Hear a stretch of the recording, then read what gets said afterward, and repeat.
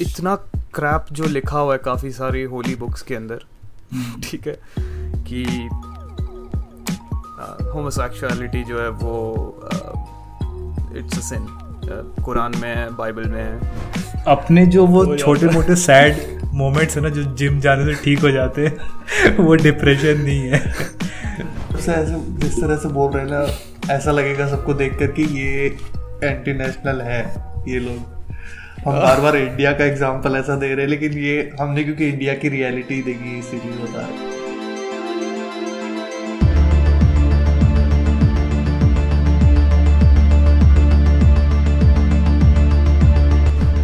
My name is Rishabh Butodiya और welcome to the level 0 podcast.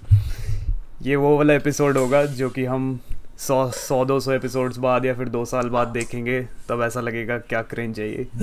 ठीक है, चलता है, ये वो वाला एपिसोड होने वाला है।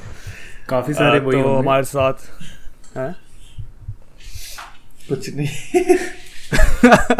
देख स्टार्ट हो गया यहीं पे क्रिंज। अच्छा ठीक है, हमारे साथ है यतन कुड़ी और इंजील अहमद, जो कि दोनों ट्रेडर्स हैं, quant traders, stock market traders, और क्या नाम है बताओ? मैं पोर्टफोलियो मैनेजमेंट में हूँ। ये पोर्टफोलियो मैनेजमेंट में, और मैं डेवलपर हूँ, कोडर है भाई। तो ये और सर पैसा मैनेज करते हैं हमारे वेलोसी ट्रेडिंग के बहुत ही सक्सेसफुल ट्रेडर्स। तो ठीक है, स्टार्ट करते हैं।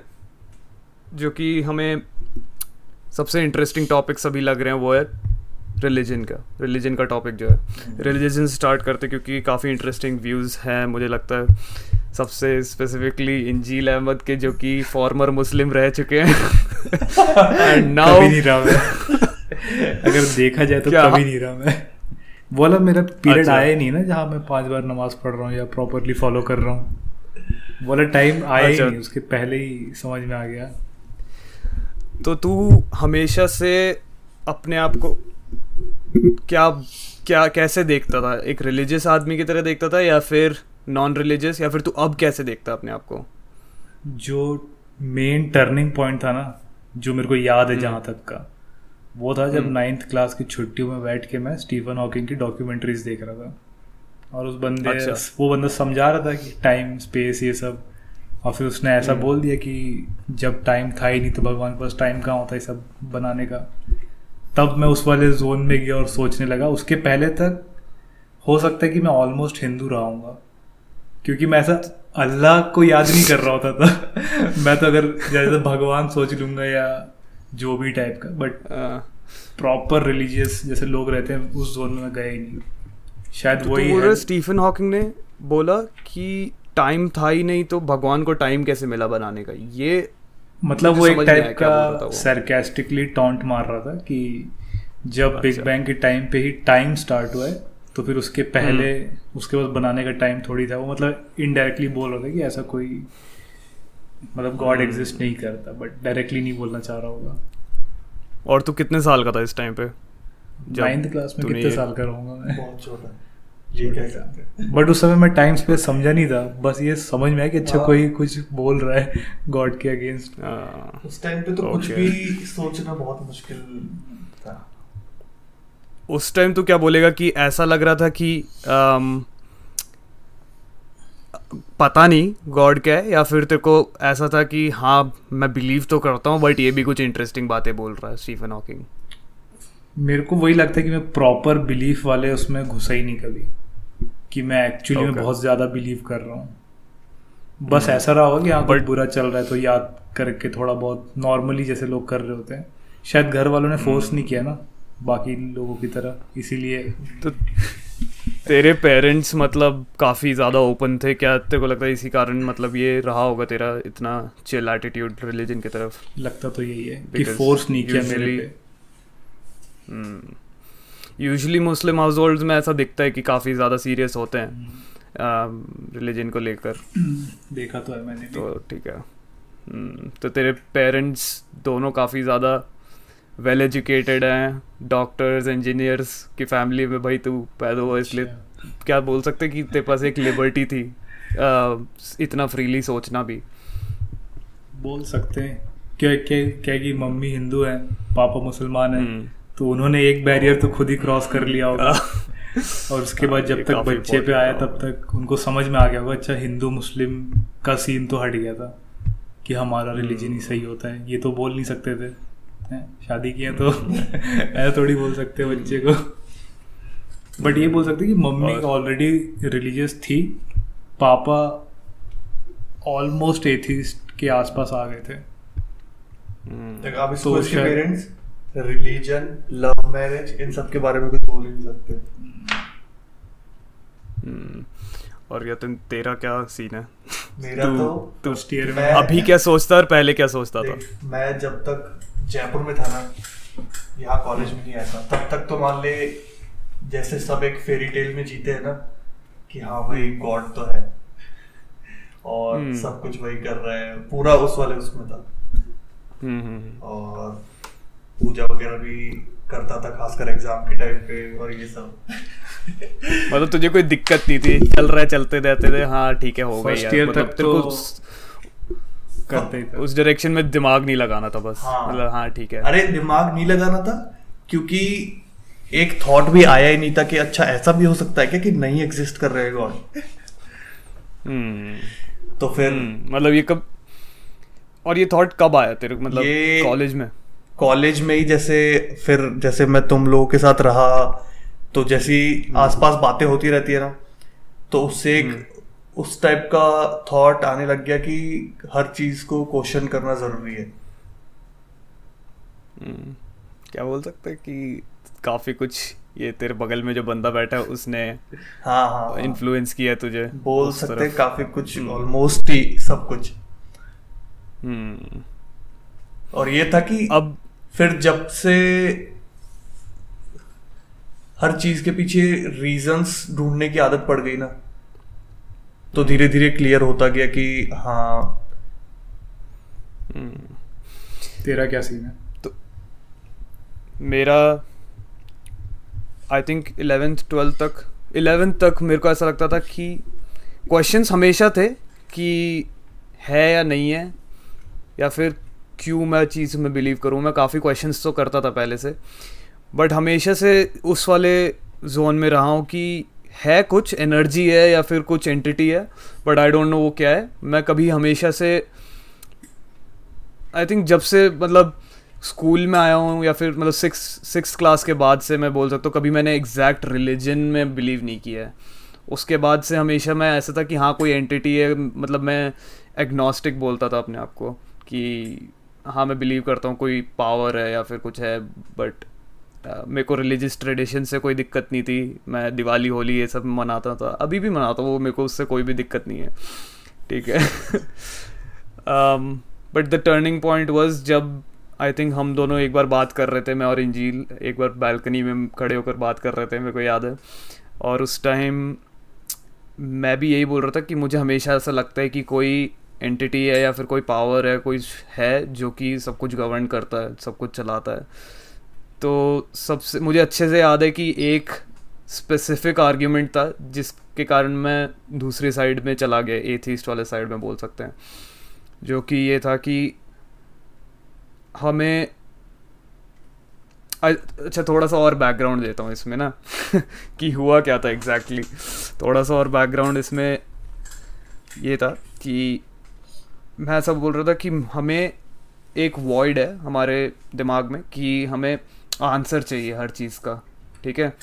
तो हमें आंसर चाहिए कि भगवान है या नहीं, हमारी लाइफ का क्या मीनिंग है, ये सब ठीक है, ये एग्जिस्टेंशियल क्वेश्चंस जो थे उसके आंसर चाहिए था। तो मुझे ऐसा लगता था कि मैंने वो आंसर फिल करने के लिए ज़बरदस्ती बस ऐसे बोल दिया है कि हाँ कुछ ना कुछ तो है जो मुझे पता नहीं, वो ऑब्वियसली कोई अल्लाह या फिर गणेश या फिर जीसस ऐसा कुछ नहीं है, बट कुछ है, ठीक है। बट इसने बोला कि ये हमें वॉइड फिल करना ज़रूरी क्यों है, क्या हम इसे ब्लैंक नहीं छोड़ सकते, क्या हम ये एक्सेप्ट नहीं कर सकते कि कुछ नहीं है और हमें नहीं पता क्या है। तो ये बहुत ज़्यादा पावरफुल क्वेश्चन था एक, मतलब जो कि मेरे को ऐसा लगा बहुत अनसेटलिंग है, पता नहीं क्या ऐसा क्यों छोड़ूं मैं ब्लैंक, क्या क्यों भर क्यों नहीं देते। बट ऐसा था कि हाँ यार, थोड़े टाइम काफ़ी देर मैंने सोचा, फिर ऐसा लगा कि हाँ आई गेस एक्सेप्ट करना भी ठीक है कि हमें नहीं पता. हम एज ह्यूमंस आई थिंक हमारा सबसे पहला इंट्यूशन यही होता है कि कुछ भी और काम पे कंसंट्रेट करने के लिए हमें जैसे अनसर्टेनिटी बिल्कुल पसंद नहीं करता अपना पसंद नहीं है. एग्जैक्टली. तो आई थिंक उसी कारण मैं इतने टाइम से ये बिलीव करता था कि इस वर्ड को भरते हैं, इस क्वेश्चन को किसी चीज़ से भर देते हैं ताकि इस तरफ ज़्यादा ध्यान ना जाए वापस से. एंड आई थिंक यही मेजर रीज़न है इतने लोग अभी भी बिलीव करते हैं इसके अंदर. एक ये भी था ना कि ऐसा एक जैसे फेक सपोर्ट की तरह काम करता था वो बिलीव करना. एग्जैक्टली कि हाँ कुछ भी हो तो भगवान संभाल ही लेंगे, क्या हुआ 2 मेंटली सोदिंग सा वो है कि हाँ मेंटली सोदिंग. तो तू अभी एक तरीके से एथीस्ट है. एथीस्ट का अगर डेफिनेशन ये है कि मैं रिलीजन में नहीं मानता तो हाँ. एथीस्ट का मैं खुद थोड़ा गलत डेफिनेशन जानता था, इसलिए मैं अपने आप को एग्नोस्टिक बोल रहा था. एथीस्ट का एक्चुअल डेफिनेशन होता है कि वो बंदा जो कन्विंस्ड अभी तक नहीं है कि कोई भी सुपर पावर एग्जिस्ट करता है. उसका ये मतलब नहीं होता कि वो कन्विंस्ड है कि गॉड एग्जिस्ट नहीं करता. उसका ये मतलब नहीं है. एक तरीके से अपन कन्विंस्ड नहीं है कि हाँ जितने प्रूफ दिए गए हैं वो इनफ नहीं है किसी सुपर पावर को वो करने के लिए कि वो एग्जिस्ट करता है. मैं भी एथीस्ट ही हूँ. तो आई थिंक अब सब भी अग्री कर रहे होंगे कि हम एथिस्ट हैं. मतलब तीनों ही. कोई और होना चाहिए था एक अपने साथ बंदा जो प्रॉपर रिलीजियस है. ये तो एक वैसा हो जाएगा ना, प्रॉपर रिलीजियस तो कोई भी नहीं है अपने ग्रुप में नहीं है बट कोई बट ये कितना फैसिनेटिंग है ये जो ट्रांजिशन है कि जब समझ ले हम कॉलेज हमने स्टार्ट किया था तब बोल सकते हैं कि हम में से आधे लोग एक्चुअल में सबका ट्रांजिशन तो हुआ है. मतलब मेंटल स्टेट सबका, मतलब मेंटल स्टेट मतलब ये जो आइडियोलॉजीज है सबकी बदली है. आई थिंक काफ़ी हद तक सबकी बदली है रिलीजन को लेकर. इवन अगर तू पहले भी एथीस्ट रहा होगा तो भी और थोड़े और चेंजेस या फिर एडिशंस हुई हैं, है ना. पहले मतलब कोई आर्ग्यू करता तो मेरे पास उतने अच्छे आंसर एग्जैक्टली सारे क्वेश्चन टैकल नहीं कर पाता. तो ये बहुत इम्पोर्टेंट है कि तो अभी कैसे क्वेश्चंस देखने को मिलते हैं. मतलब अभी लोग उस पे आ जाते हैं. जैसे अब इस टाइप की बात बहुत कम लोग करते हैं कि कितने साल पहले अर्थ स्टार्ट हुआ या जो भी कि हम किससे बने ये सब, क्योंकि हमने इसको बहुत अच्छे से छान मारा है. अब वो आ जाते हैं मोरालिटी वाले क्वेश्चन पे कि तुम्हारी मोरालिटी कहाँ से आती है, और अगर हम उसको प्रूव नहीं कर पा रहे तो फिर हमारा रिलीजन सही है. मतलब सारे रिलीजियस का एक ही आर्ग्यूमेंट, मोरालिटी कहाँ से. मैंने तो पता है ऐसे क्वेश्चन देखे कि अगर नहीं थे तो वो जो रामायण में वो ना राम से तो पुल किसने बनाया और इसके पीछे बताओ तुम्हारा क्या रीजन है. ये उस टाइप का आर्ग्यूमेंट है कि मान ले कि आज जैसे एक एग्जांपल दे रहा हूँ कि ये अपार्टमेंट एग्जिस्ट करता है, बना है, और आज मैं एक कहानी लिखता हूँ जिसमें अपने बारे में बहुत फेकाई कर दिया हूँ, साथ में इस प्रेस्टीज अपार्टमेंट के बारे में भी जिक्र है. तो आज से तुम 100 साल बाद देखोगे और मान ले सब टूट टाट चुका है, लोग वापस ढूंढने आ रहे हैं एविडेंस कि ये बंदा सही बोलता था कि नहीं. अब उनको प्रेस्टीज तो मिल जाएगा इसके बचे कुचे वो.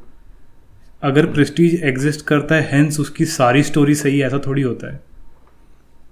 तो मतलब समझ रहे कि किसी और प्रूफ से, जैसे अब मंदिर मिल गया इसका मतलब ये भी एग्जिस्ट करते थे, उन्होंने जितनी बातें बोली वो भी सब ट्रू हो गया.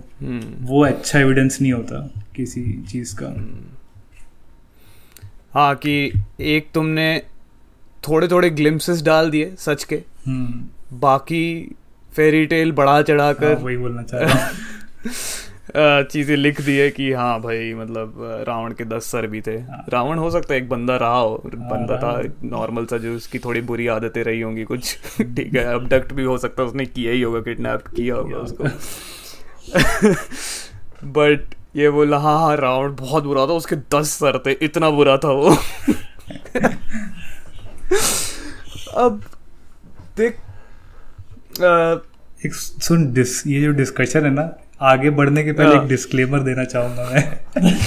अच्छा अपने लिए, तुम दोनों का मेरे को नहीं पता, कि मैं जो भी बोल रहा हूँ वो मेरे आज के नॉलेज पे बेस्ड है। हो सकता है कि आने वाले 1-2 साल में मैं चेंज हो जाऊँ, तो मुझे कोई हिपोक्रेट ना बुलाए। वो तो मैच्योरिटी होती है ना, तुम कुछ सीख गए इसलिए अब तुम्हारे ओपिनियन चेंज हो गए, नहीं तो लोग सोचेंगे कि पहले ऐसे भी वो तो लाइक कॉमन सेंस होना चाहिए, कॉमन सेंस होना चाहिए, होता नहीं है। बट लोग सारा 15-15 साल पुरानी वीडियोस उठा के लोगों की मार रहे होते हैं।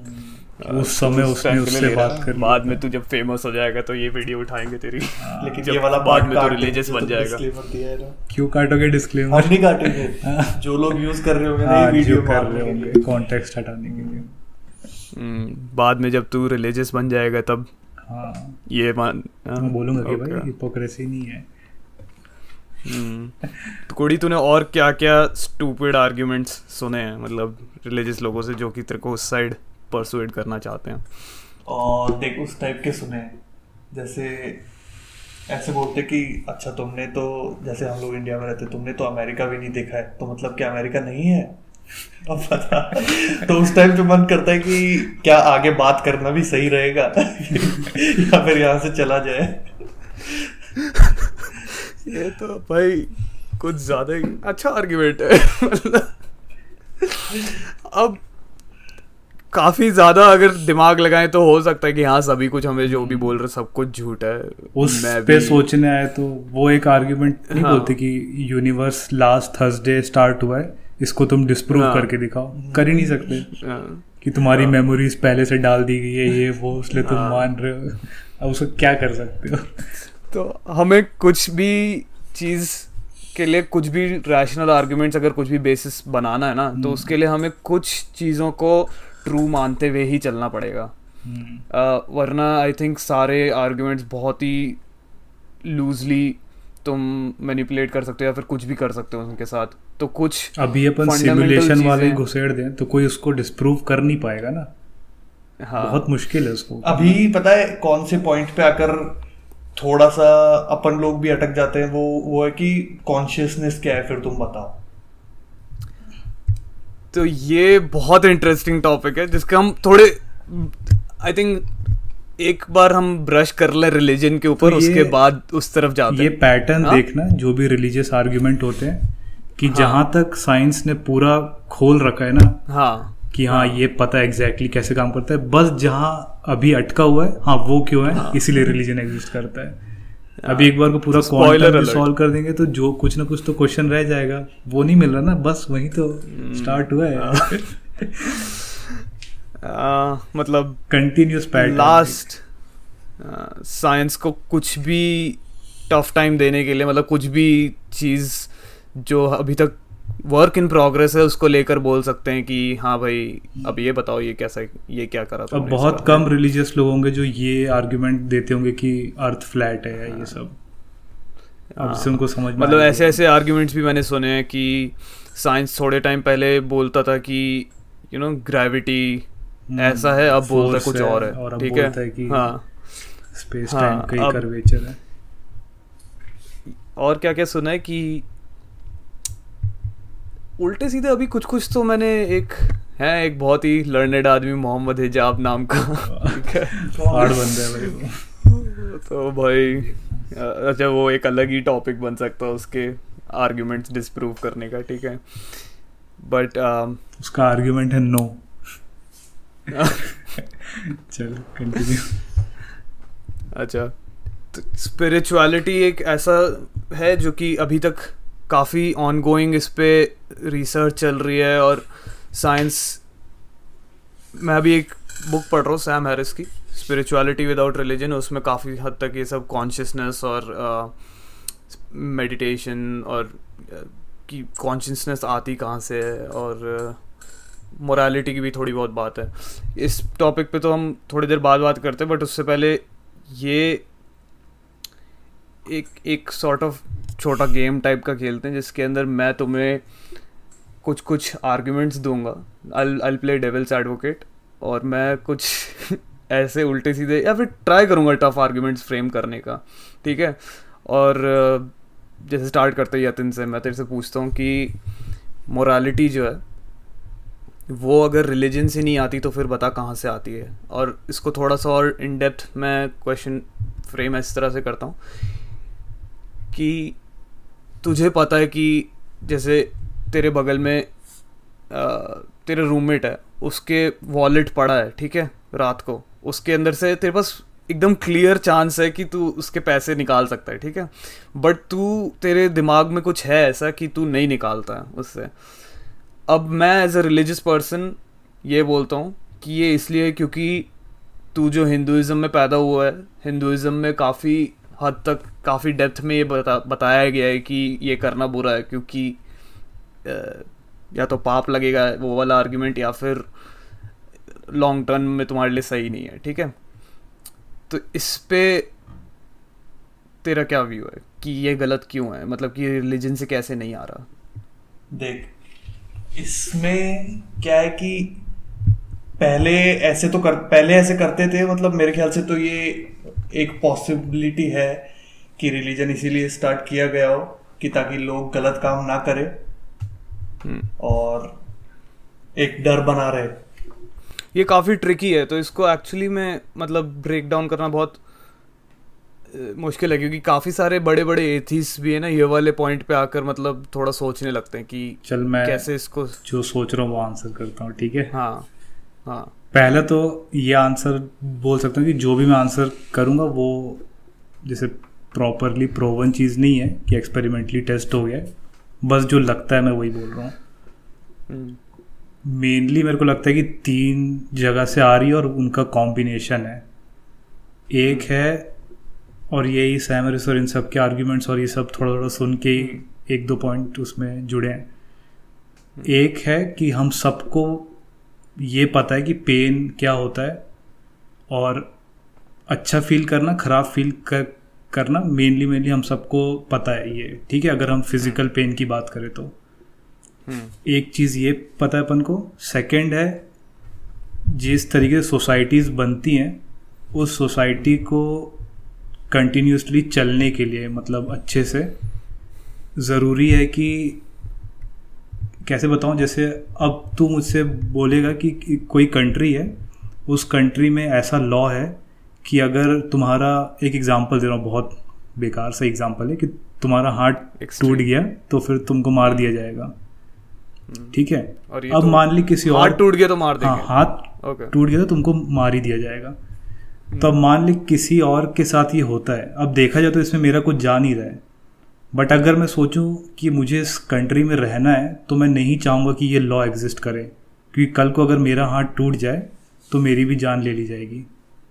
क्योंकि मैं पेन समझता हूँ, मुझे पता है कि लाइफ जाना क्या होता है या मेरे लिए कितना प्रीशियस है, इसलिए मैं दूसरे के लिए भी चाह रहा हूँ कि ना मैं उसकी चोरी करूँ ना वो मेरी करे, ताकि हम यहाँ ढंग से रह पाए, हम एक बेसिक लॉ फॉलो करें। और जो थर्ड जगह है वो मेरे को लगता है कि ये हमारे जीन में ही है, कि मतलब बाय इवोल्यूशन है। मुझे लगता है कि ह्यूमंस को सरवाइव करने के लिए, या मान ली, मेरे को तो ये लगता है कि मोरालिटी काफ़ी हद तक सर्वाइवल से आती है। जो भी हम ये सब फील कर रहे हैं, इवन सोसाइटी बनना, ये शायद इस स्पीशीज़ के सर्वाइवल के लिए ज़रूरी था कि तुम इस ढंग से चलो तो ही तुम जिंदा रह पाओगे, सरवाइव कर पाओगे।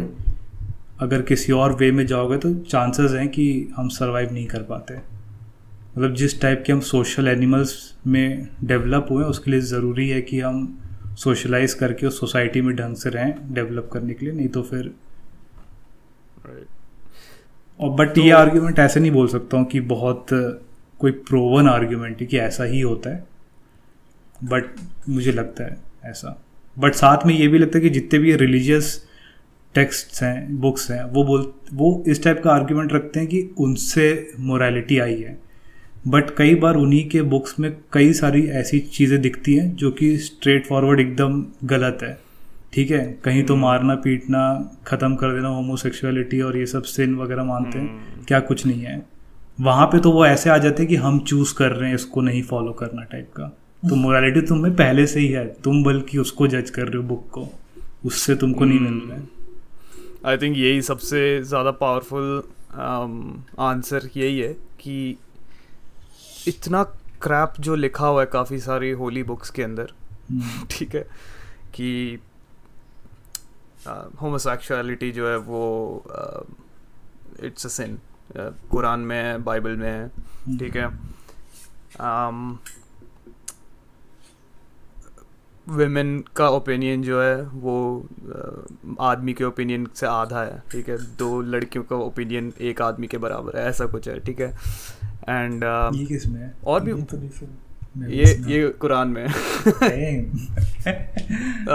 ठीक है, हो सकता कि अगर तू कोर्ट में जाता है तो तेरे को 2 लड़कियां चाहिए होंगी एक आदमी के आर्गुमेंट को डिस्प्रूव करने के लिए। क्या बात कर रहा है? थोड़ा पढ़ लेना, मेरे को पता नहीं, पता चला कुछ भी देख रहा है कहीं मीम पढ़ लिया। नहीं, ये मैं मजाक नहीं कर रहा, मैंने जहां तक पढ़ा है वहां तक बता दूं। तो अगर बाय चांस फॉल्स है तो मेरे को don't quote me on this, बस ये, ठीक है। बट फिर लोग काफी ज्यादा ऑफेंड भी हो सकते हैं कि भाई तुम्हें जब पता ही नहीं तो फिर बोल क्यों रहे हो। बट बात ये कि मैं अपने घर पे बैठा हूँ, तुम अपने घर पे बैठे हो, सब अपने अपने ओपिनियंस बोल सकते हैं जब तक तुझे तो हम तो फिर भी इंडिया में।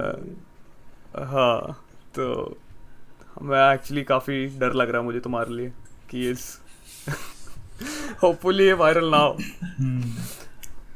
ठीक है। तो ये सब उल्टे सीधे जो आर्ग्यूमेंट्स हैं कि जो कि एकदम कि चोर के हाथ काट देने चाहिए, ठीक है। नॉन बिलीवर्स हराम वो है, मतलब इनफिडल्स हैं जो भी नॉन बिलीवर्स हैं, ठीक है, उनको मतलब क्या अल्लाह का उनको वो नहीं है, मतलब क्या बोलते हैं, अप्रूवल नहीं है, या फिर जो भी है वो हेवन नहीं जाएंगे, और उनको कन्वर्ट करने के लिए हमें कुछ भी करना चाहिए। ये सब अगर तू नॉर्मली देखे तो ये नॉर्मल मुस्लिम्स ये सब बिलीव नहीं करते, जो कि एकदम सेन माइंडेड रैशनल लोग हैं जो कि बस चाहते हैं अपनी लाइफ पीसफुली निकालना, वो ये सब चीज़ों में बिलीव नहीं करते। एंड आई थिंक ये इसलिए क्योंकि वो चूज़ कर रहे हैं ये सब चीज़ों को इग्नोर करना, क्योंकि उनको पता है अभी जैसे उनकी लाइफ चल रही है वो सही चल रही है, और ये सब चीज़ें अगर करेंगे तो अल्टीमेटली उनकी लाइफ डाउनहिल ही जाएगी। ये सब चीज़ों करने से सोसाइटी में सही से सर्वाइव नहीं कर पाएंगे। कितनी बार दिखता है कि जो फर्स्ट वर्ल्ड कंट्रीज़ में आ जाते हैं, जैसे हार्डकोर बिलीवर्स, चाहे हिंदू हो, मुस्लिम हो, या फिर कोई ऑर्थोडॉक्स क्रिश्चियंस हो, ठीक है, इनका कितनी बार ऐसा दिख रहा होता है कि यहाँ पर आकर वो इस कल्चर को ईजिली एम्ब्रेस कर रहे होते हैं। लाइक मतलब ईजिली नहीं, बट काफ़ी हद तक ट्राई करते हैं उसमें कंफॉर्म करने का फर्स्ट वर्ल्ड कंट्रीज़ के कल्चर को, ठीक है। समझ ले यूएस का या नॉर्थ अमेरिकन कल्चर है कि आ रहे हैं यहाँ पर दारू पी रहे हैं, ठीक है, या फिर लड़कियां हिजाब हटाकर चल रही हैं, या फिर लड़के जो हैं कुछ ऐसा रिलीजियस जो स्ट्रिक्ट उनका रूल था अपने होम कंट्री में वो फॉलो नहीं कर रहे हैं यहाँ पर। तो मुझे लगता है कि जो मोरालिटी जो है वो सिर्फ कल्चर से आती है, मुझे तो लगता है, चाहे रिलीजन हो या फिर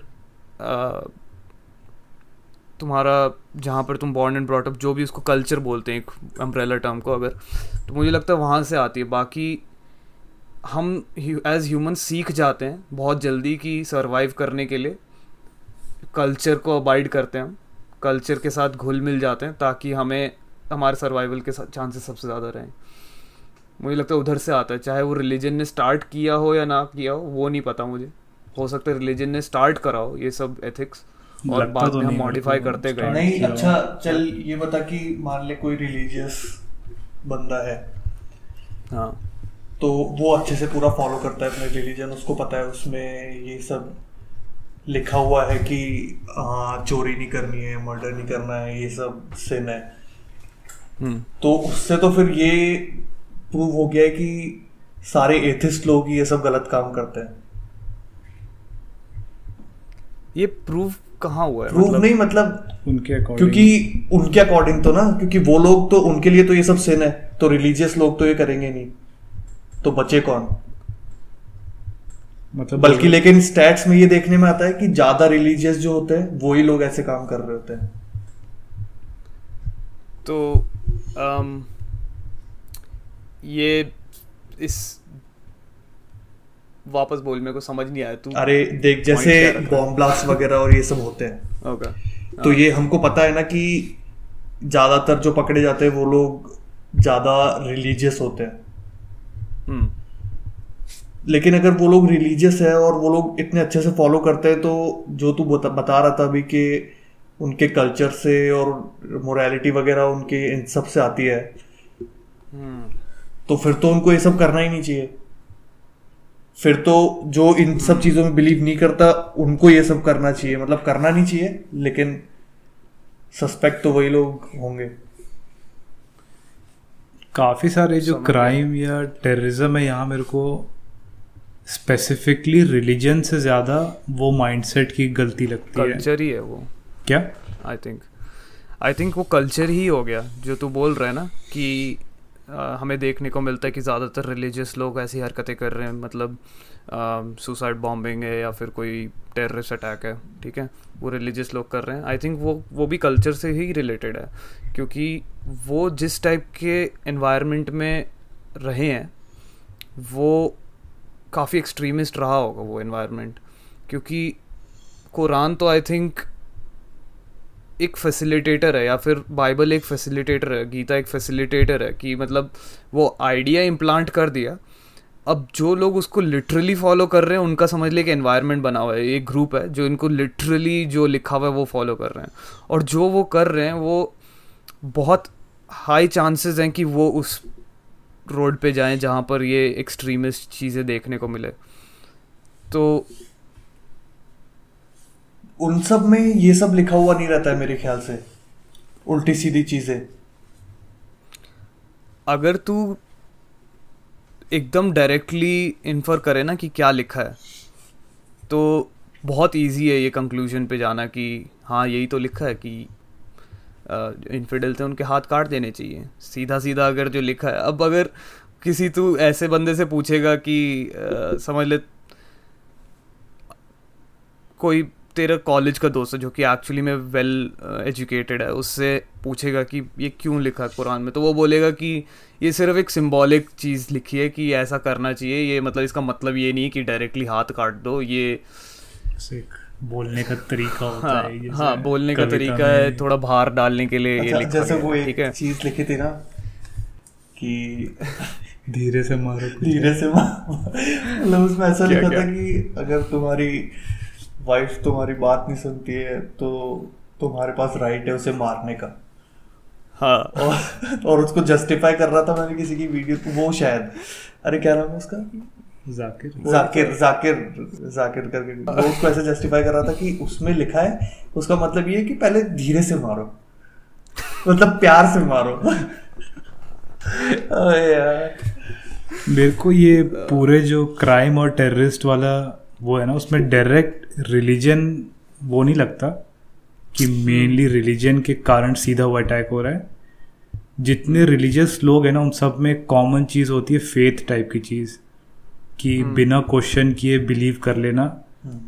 और वहाँ पे फिर हमेशा उस टाइप का ना एक कोई कल्ट लीडर चला रहा होता है उनको, जो उस चीज़ का फ़ायदा उठा रहा होता है।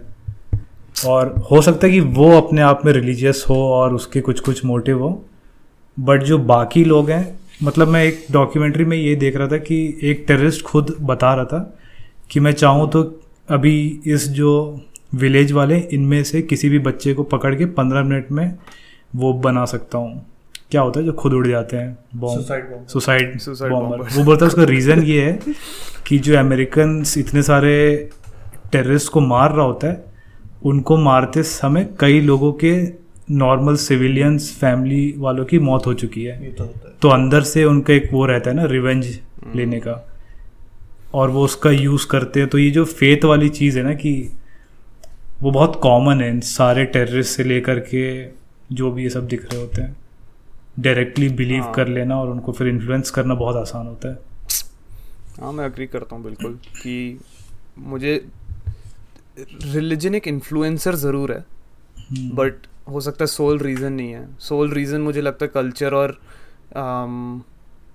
कल्चर है, मुझे लगता है सोल रीज़न, क्योंकि कल्चर के अंदर मैं ये बोल रहा हूँ कि उनका सराउंडिंग क्या रहा है, मतलब बॉर्न ब्रॉटअप कैसे हुए हैं, उनके इन्फ्लुएंसेस क्या रहे हैं। जब कोई बंदा सीरिया में ये समझ ले 5-6 साल का बंदा है, बच्चा है, उसको ये आईसिस वाले रिक्रूट कर ले रहे हैं काफ़ी जल्दी, उसका जॉब इंटरव्यू और ये सब पूरा रिक्रूटिंग प्रोसेस हो जाता है, तो पूरे टाइम वो उसी एनवायरनमेंट में रह रहा है, वैसी आइडियोलॉजीज ले रहा है, और उसको पता है कि उसके पास मोटिव भी है, काफ़ी स्ट्रॉन्ग मोटिव भी है कि मेरे पेरेंट्स को इन्हीं लोगों ने मारा है, इन अमेरिकन ने, और मेरा पूरा सोल मकसद यही है लाइफ का। अब मैं ये बोलूँगा ये गलत नहीं है ठीक है वो, बट वो एक अलग डिस्कशन है पर्सपेक्टिव का कि ये गलत है या नहीं है, ठीक है। बट मुझे लगता है कि कल्चर या एनवायरनमेंट सबसे बड़ा मोटिवेटर है, कोई भी कुछ भी करता है, वहीं से सारा मोरालिटी भी आता है। और मोरालिटी मुझे तो लगता है कि रिलेटिव है, मुझे नहीं लगता कि एक एब्सोल्यूट मोरालिटी कुछ भी चीज़ है। अच्छा, वो ऑब्जेक्टिव सब्जेक्टिव जो बात कर रहे थे, मोरालिटी सब्जेक्टिव होता है कि ऑब्जेक्टिव कई होता है। मैंने सैम हैरिस और जॉर्डन पीटरसन वाला आर्ग्यूमेंट वाला जो डिबेट था उसमें भी ये सुना था कि ये वो दोनों मॉरल रिलेटिविज्म में बिलीव नहीं करते, बट जो मुझे मॉरल रिलेटिविज्म की डेफिनेशन मिली ना, उसके हिसाब से मॉरल रिलेटिविज्म का मतलब ये है कि देयर इज़ नो एब्सोल्यूट या सर्टन मोरालिटी डिपेंड करता है कि तुम कैसे डिफाइन कर रहे हो, या फिर तुम अपने आप उसको फ्लूइड है वो चेंज तो इस टाइप का है ना, वो इसलिए ऑब्जेक्टिव बोल रहे हैं कि अल्टीमेटली सब अपना अच्छा चाहते हैं। इवन वो जो टेररिस्ट है वो अपना अच्छा ही चाह रहा है, बट एक गलत टूल यूज कर रहा है टाइप का बोल सकते हैं। उसको एक गलत जगह ब्रेन वॉश कर दिया गया है, बाकी वो चाहता तो अपना अच्छा है, हम भी अपना अच्छा ही चाहते हैं। तो अल्टीमेटली ऑब्जेक्टिवली सब कोई अपना अच्छा चाहता है, बस एक अलग मेडिसिन यूज कर रहा है, उस टाइप एग्जांपल दे रहे थे। एक दिन डिस्कस कर रहे थे ना कि लास्ट में जाकर सबको बस खुद की ही पड़ी है। ये इस पे मैं एग्री नहीं करता हूँ, बट अब नहीं कि जैसे मान ले तू अगर किसी को डोनेट कर रहा है कुछ पैसे वगैरह ना, उसमें भी तू ये अपने लिए ही कर रहा है। हाँ, वो डोपामिन रिलीज हो जाएगा। There is no true good deed, वही वाला ना। पता नहीं, हाँ शायद ट्रू होगा, मैंने उस बारे में ज़्यादा सोचा नहीं है, बट मेरे को ऐसा लगता है हाँ ट्रू ही होगा। हर कोई कुछ भी तुम कर रहे हो अपने लिए ही कर रहे हो अगर तू बोले कि मैंने इसलिए किया क्योंकि मुझे अंदर से अच्छा लगता है, तो अगर उसको तुम अच्छा मानते हो तो फिर हाँ सब कुछ खुद के लिए ही कर रहे हो फिर तो। बट ये थोड़ा आई थिंक हम दूसरे उसमें चले जाएंगे थोड़ा हमको ट्रैक पे रहने के लिए वापस से मैं बोलता हूँ कि मॉरल रिलेटिविज्म से जो मेरा मतलब था कि कोई ऐसे सेट ऑफ रूल्स नहीं है जो कि जिसमें मैं बोल रहा हूँ मॉरल रिलेटिविज्म मेरे लिए ये है कि कोई ऐसा सेट ऑफ रूल्स नहीं है जो कि हर किसी को वेलबीइंग की तरफ ही डायरेक्ट करे। कोई ऐसा है जो अपना अच्छा नहीं चाहता। मैं बोल रहा हूँ कि कोई एग्जैक्ट ऐसे सेट ऑफ रूल्स नहीं है जो कि तुम अगर फॉलो कर लो हाँ तो सबका भला हो। मतलब अगर हर कोई फॉलो कर रहा है ये सब चीजें, मान ले हम तो सबका सबसे बेस्ट केस सिनेरियो ये है कि एवरेजली हम सबका भला उसको जितना ऊपर ले जा पाए। हाँ, ये अल्टीमेट गोल है, बोल सकते हैं। हाँ, बट और लोग अलग अलग तरीके यूज कर रहे हैं ना। एक तरीके से किसी को लगता है कि ये करने से सबके लिए अच्छा होगा, कुछ लोग जेन्युइनली बिलीव करते हैं कि हाँ पूरे वर्ल्ड में सब इस्लाम फॉलो कर रहे हो तो एक्चुअली में ह्यूमंस के लिए अच्छा है। बट वो चाहते उससे ही है कि हाँ अच्छा चाहते हैं टाइप का, बट उनका वो जो तरीका है वो इतना गलत है। मतलब अब वो जो भी बोल रहे हैं ब्रेन वॉश्ड है या एजुकेटेड नहीं है उतने।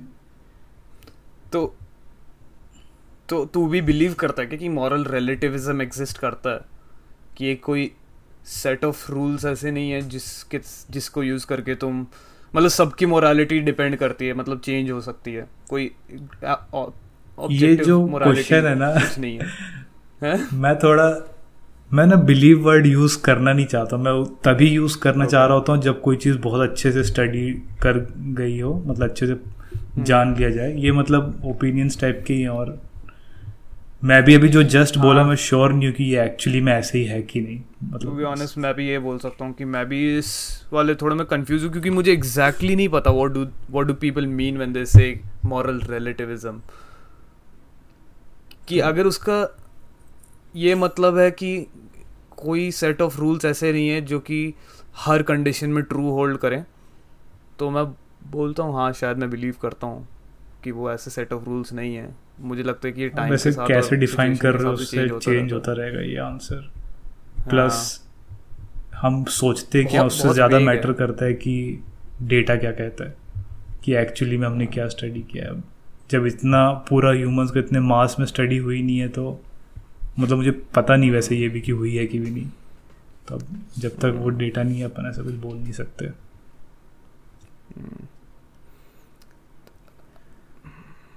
काफ़ी काफ़ी ट्रिकी है ये, और ये इन क्वेश्चंस का religion- आजकल बहुत यूज़ करते हैं ना रिलीजियस आर्ग्यूमेंट्स में।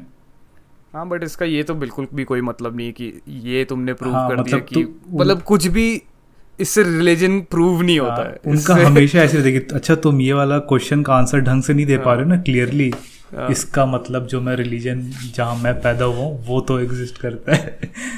मतलब बाकी क्योंकि रिलीजन भाई कॉम्प्लेक्स है, ये बहुत कॉम्प्लेक्स है कि एक तो पहले चीज़ों को समझना इतना कॉम्प्लेक्स है, उसके बाद ओपिनियन बनाना उस पॉइंट पे काफ़ी ट्रिकी चीज़ है। और आई थिंक ये रिलीजियस लोगों का ही फोर्टे है कि एक सेकंड में कुछ भी आंसर बनाकर बोल दें, लिखा हुआ है हमारा। मतलब हाँ सर्टेनिटी से। अरे सर्टेनिटी बहुत तो ही है ही नहीं ना। कॉमन आर्गुमेंट जो आता है वो पता है क्या है कि मतलब आर्गुमेंट नहीं, लेकिन लोग एक बार के लिए ऐसा सोच लेते हैं कि ये गॉड ही है जो इतना परफेक्ट वर्ल्ड बना सकता है और इतना परफेक्ट ह्यूमन बना सकता है।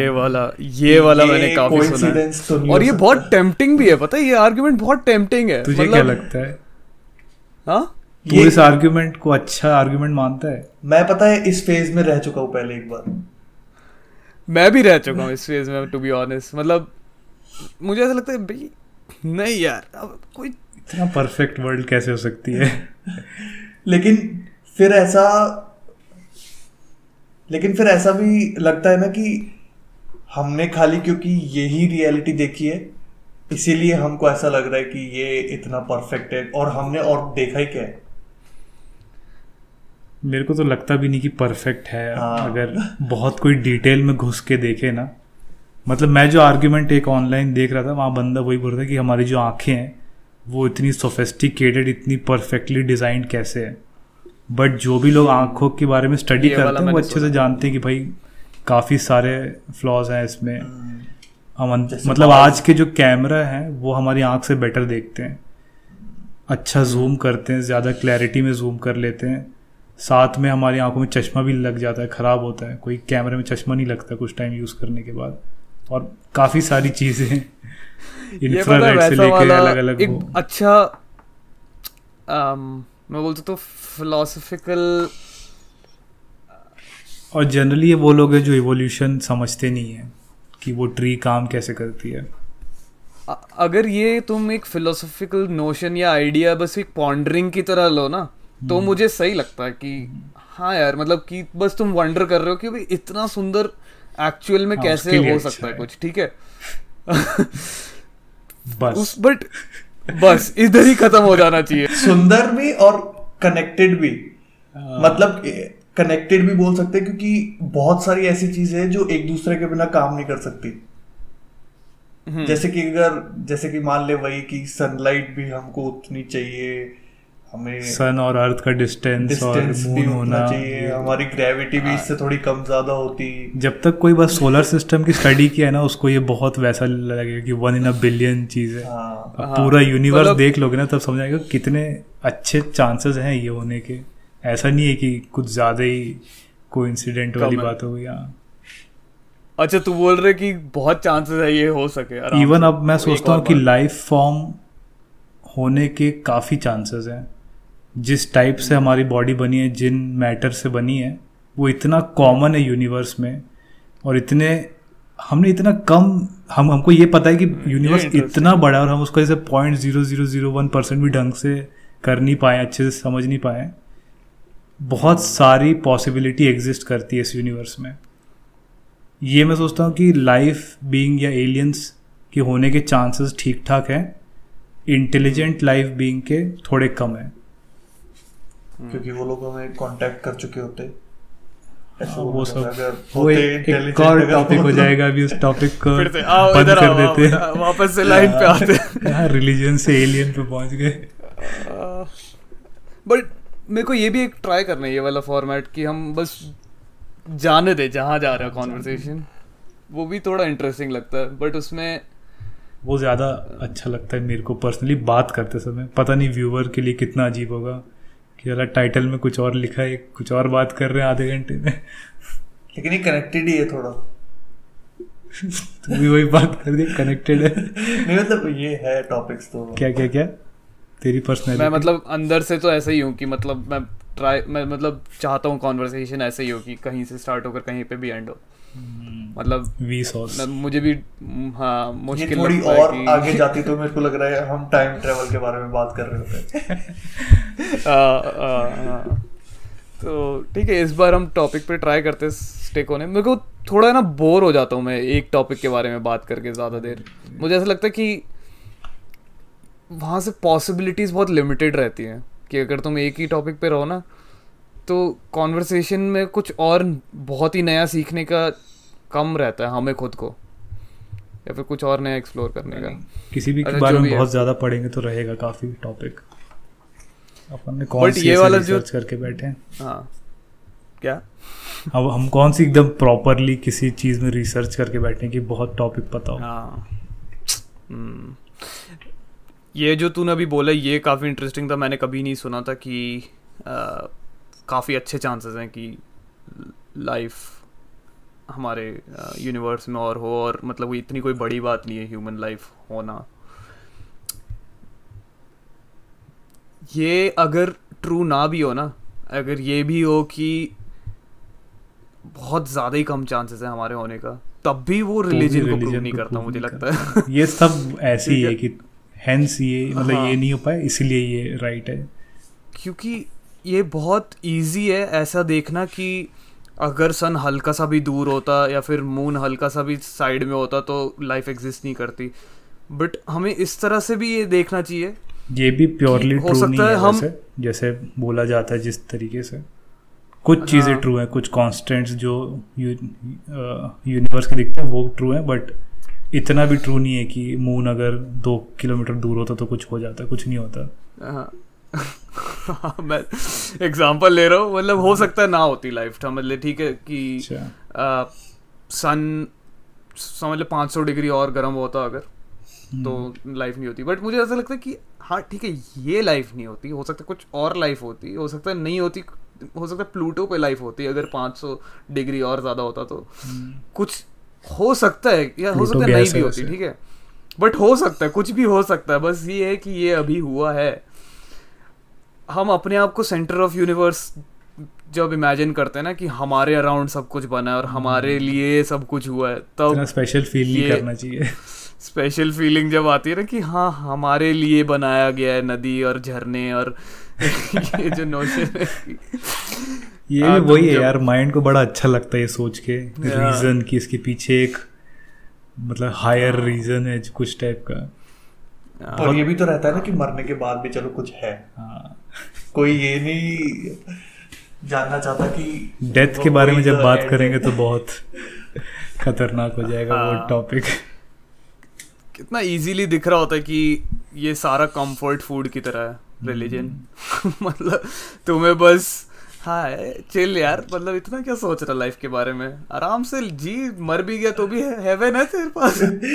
बुरे काम कर भी दिए तो क्या क्या होता है।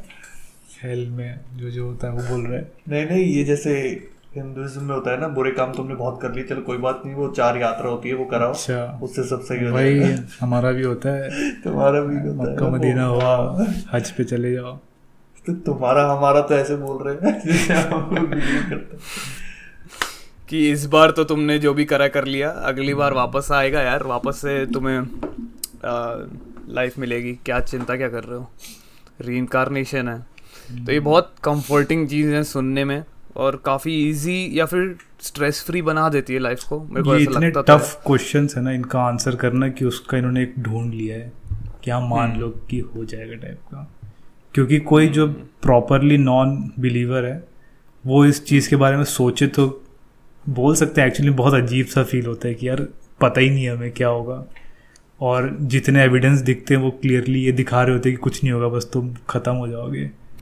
लोग इसलिए बिलीव करते हैं क्योंकि उनको एक वही कि रहता है कि हाँ मरने के बाद हम हेवन जाएंगे या वापस, ऐसा भी होता है ना कि हमारे और जन्म भी होंगे, अभी इसके बाद 7 जन्म होंगे हमारे।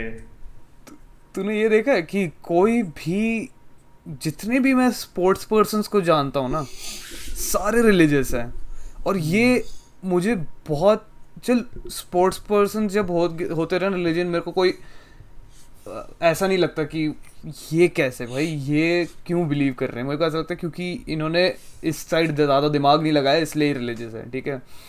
बट जब बड़े बड़े डॉक्टर्स, इवन काफ़ी सारे साइंटिस्ट और जो लॉयर्स या फिर इंजीनियर्स हैं, जब वो ये सब चीज़ों में बिलीव करते हैं ना, तब मुझे ऐसा लगता है ये क्यों रिलीजन को इतना स्पेशल ट्रीटमेंट दिया जाता है। जबकि मैं खुद भी कोई अगर फेरी टेल ऐसे बना दूं और तुम उसको बोलोगे कि ये क्या पागलपंती की बात कर रहे तू, मैं पागल हूँ। अगर मैं कोई ऐसा नया फेरी टेल बनाकर बोल दूं ना कि एक टॉमी नाम का लड़का था जो कि जिसके पंख थे और वो आकर सबको हील करता था, और टॉमी अब से नया भगवान है, ठीक है।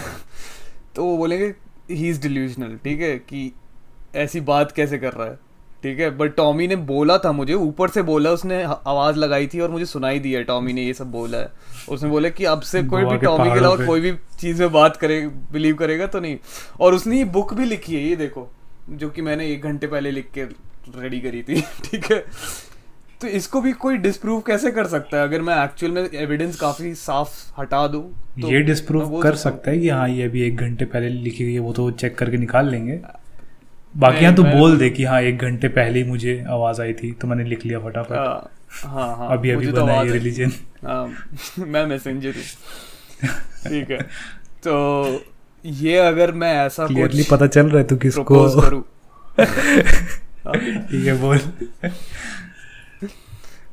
मैं अगर ऐसा कुछ आइडिया सजेस्ट करूँ तो मेरे को पागल बोल दिया जाएगा, आराम से डिल्यूजनल बोल दिया जाएगा। ये मुझे बहुत ही बेकार लगता है कि रिलीजन को इतना स्पेशल ट्रीटमेंट दिया जाता है कि इतने बड़े बड़े पढ़े लिखे लोग भी ये सब चीज़ों में बिलीव कर रहे होते हैं।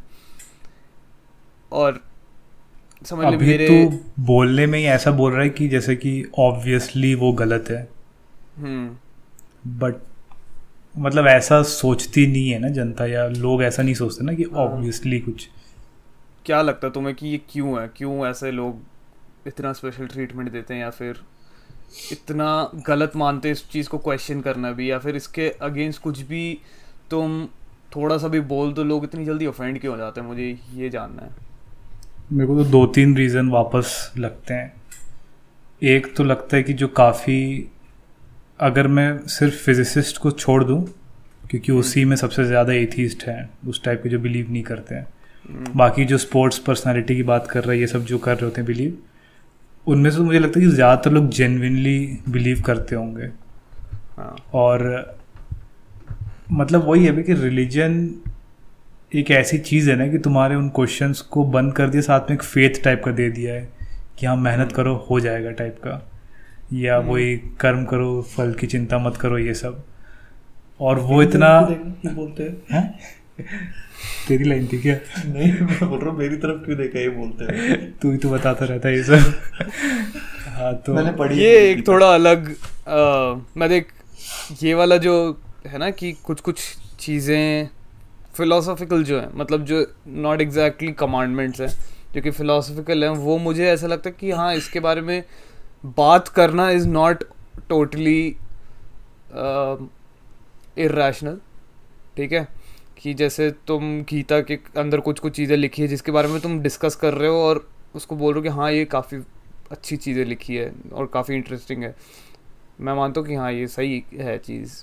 अगर कोई लोग उसके बारे में बात करते हैं या फिर डिस्कस करते हैं या फिर इवन इम्प्लीमेंट करते हैं अपनी लाइफ में, उसको एक अच्छे लिटरेचर की तरह लेना चाहिए। हाँ, एक अच्छी बुक लिखी हुई है, जैसे हम शेक्सपियर का ले रहे होते हैं वैसे ही लो।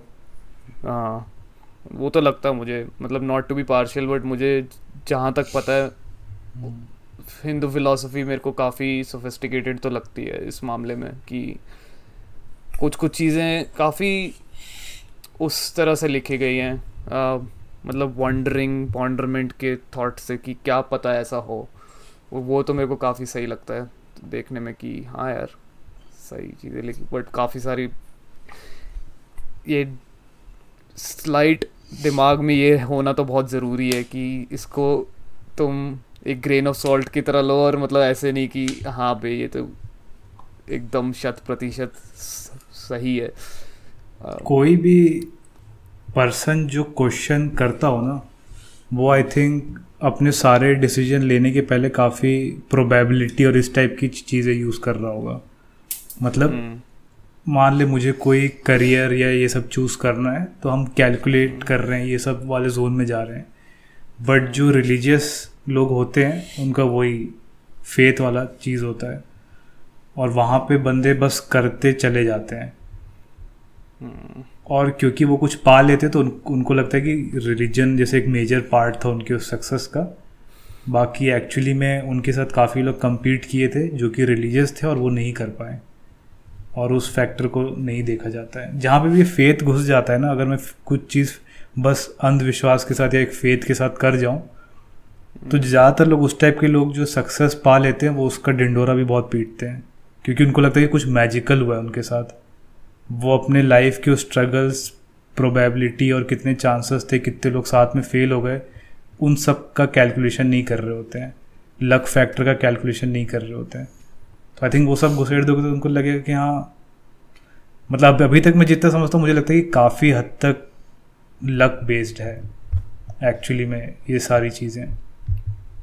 मुझे लक के साथ थोड़ा सा ऐसा भी लगता है कि एक्चुअल में हल्का सा एडवांटेज है कुछ कुछ प्रोफेशंस में एक्चुअल में रिलीजियस होना। हाँ मतलब वही एडवांटेज है। मुझे लगता है एक्चुअल में एडवांटेज है, तुम कुछ प्रिंसिपल्स इतने फॉर्मली बिलीव करते हो जो कि उस प्रोफेशन में तुम्हें हेल्प करता है ऐसा बिलीव करना। अभी मान ले यही मतलब जो उस तरह का माइंडसेट रखना, ये जो पॉडकास्ट वाला भी अपन कर रहे हैं, हम कितने साल पहले बात कर चुके हैं ना इस बारे में। और मुझे लगता है कि कोई रिलीजियस बंदा या कोई फेथ वाला बंदा होता ना तो वो अंधाधुन कर जाता, बस भले अच्छा बन, मतलब काफ़ी वो बिलीव के साथ कर रहे होते हैं, और अपन इतना क्वेश्चन करते हैं उसको, होगा नहीं होगा, अच्छा ये बुरा, मतलब बहुत ज़्यादा सोचते हैं ना उस बारे में कि वो कभी कभी हमारे लाइफ डिसीजंस में भी ये दिख रहा होता है, पता है। हाँ, लाइफ ये वाला जो पैटर्न है ना बहुत क्लियरली दिखता है कि हम किसी, मुझे ऐसा लगता है कि कुछ कुछ रिलीजियस लोग जैसे कोई एक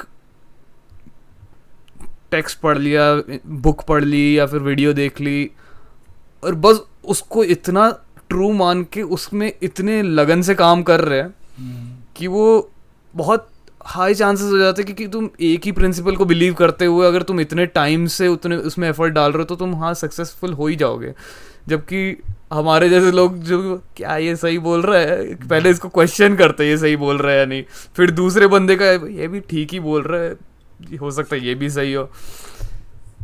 तो क्या लगता है कोई यूटिलिटी है रिलीजन की, मतलब कोई एक्चुअल में यूज़ है, मतलब या फिर हमें तो जैसा लगता है हार्म ज़्यादा है फायदे से? वही मैं एग्जैक्टली यही बोलने वाला था कि हाँ ये जो अपन जो अभी गिना रहे थे फायदे थे, बट स्टिल हार्म ज़्यादा है। कोई भी चीज़ जो क्वेश्चन करना बंद करा देती ना इंसान की, वो बिल्कुल काम की नहीं है। भले उस बुक में एक्चुअल सच्चाई लिखी हो, तो भी उस बुक में लिखना चाहिए था कि इस बुक में जो भी लिखा है उसको दोबारा क्वेश्चन करना, नहीं लिखा है तो फिर कोई मतलब नहीं। बहुत सारे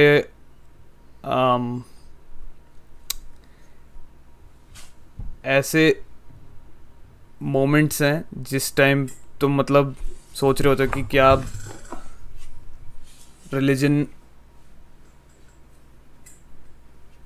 मैं क्या बोल रहा था भूल गया कि हम रिलीजियस हो रहे थे पहले से ही तो शायद ज़्यादा कुछ कर लिए होते, ऐसा तू बोल रहा होता है कभी कभी नहीं मुझे ऐसा लगता है एक और मतलब ये भी मैं दूसरे साइड का ही आर्ग्यूमेंट दे रहा हूँ कि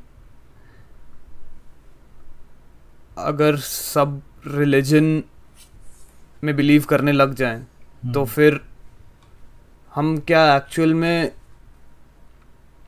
ज़्यादा बेटर सोसाइटी बना पाएंगे? मेरे को लगता है कि ज़्यादा से ज़्यादा अर्थ पे हम ठीक है सब किसी चीज़ को ब्लाइंडली फॉलो कर रहे हैं, तो एक खुशी का एक वो लग रहा है एक कि हाँ सब खुश हैं, ये वो जो भी हम फॉलो कर रहे हैं। बट मुझे लगता है कि अल्टीमेटली इस स्पीशीज़ के सर्वाइवल के लिए इन्वेंशन का अच्छा तो खत्म नहीं ही हो है। जाएगा। अगर हम उस रिलीजियस तरीके से ही चल रहे होते तो स्पेस में जाने का कोई क्यों सोच रहा होता, मतलब या लोग क्यूरियस होना ही बंद हो जाएंगे ना। बिल्कुल। हाँ। पहला टाइम था पता है जब पहले अर्थ को एक सुनामी ये सब आता था तो लोग ऐसा देखते थे कि गॉड पनिश कर रहा है। पहले नहीं, अभी भी देखते हैं। अभी भी देखते हो तो बहुत हैरानी की बात है, बट पहले मतलब कुछ ज़्यादा ही देखते थे। जैसे पूरी जनता यही सोचती थी कि अगर अर्थ को एक कुछ आ गया, उनको पता नहीं था ना क्यों हो रहा है, तो वो प्योरली गॉड का रीज़न देते थे और उनको लगता था कि वही हमको पनिश कर रहे हैं जो हम सिन करते हैं उसके कारण। अभी क्योंकि ये कोविड से थोड़े टाइम पहले एक जगह पर, कहाँ पर, बिहार में या कहाँ पर वो आ गई थी ना फ्लड्स वगैरह, तो उस टाइम किसी एक मिनिस्टर ने ऐसा बोला था कि ये जो लोग नॉनवेज खाते हैं ना उनकी वजह से हुआ है। हाँ, बोलने को तुम कुछ भी रीजंस निकाल सकते हो ना कि आजकल लड़कियों को बाहर घूमने दिया जा रहा है, या अभी इसका ही मैं देख रहा था कि एक मिनिस्टर ने ऐसा बोल दिया था कि इजराइल के कि gay pride. Okay, we are back थोड़े टेक्निकल ग्लिचेस के बाद। ठीक है, तो बात क्या चल रही थी लास्ट में? तू ही कुछ बोल रहा था इंजील। हाँ, मैं बोल रहा था कि पहले जो भी डिज़ास्टर्स होते थे, नेचुरल डिज़ास्टर्स, उसका रीज़न लोग गॉड को देते थे और उनको लगता था कि वो पनिश कर रहे हैं उनको क्योंकि ये अपने सिटी में कुछ गलत कर रहे हैं। ये सब उनके रीजंस होते थे पहले। बट जैसे से हम समझते गए कि अच्छा अर्थ को एक होता क्यों है, टेक्टोनिक प्लेट्स खिसक रही है या अंदर कोई मिनरल है जो भी, तब हम एक्चुअली कौन खिसका रहा है उसका भी रीजंस है। ठीक है ना, अब अर्थ का मैग्नेटिक पोल ये वो घूमना ये है, बता। हाँ? मैं यही सवाल करूँगा। ठीक है तो फिर क्योंकि हम अब समझ जाते ना, तेरा एक्चुअली में क्वेश्चन था कि हार्म कर रहा है कि या एक्चुअली में ये तो नहीं कि मतलब बेटर होता है क्या सिर्फ रिलीजन में सब मान रहे होते तो उसका मैं वही आंसर कर रहा हूँ कि पहले हम बट ये जानना ज़रूरी क्यों है?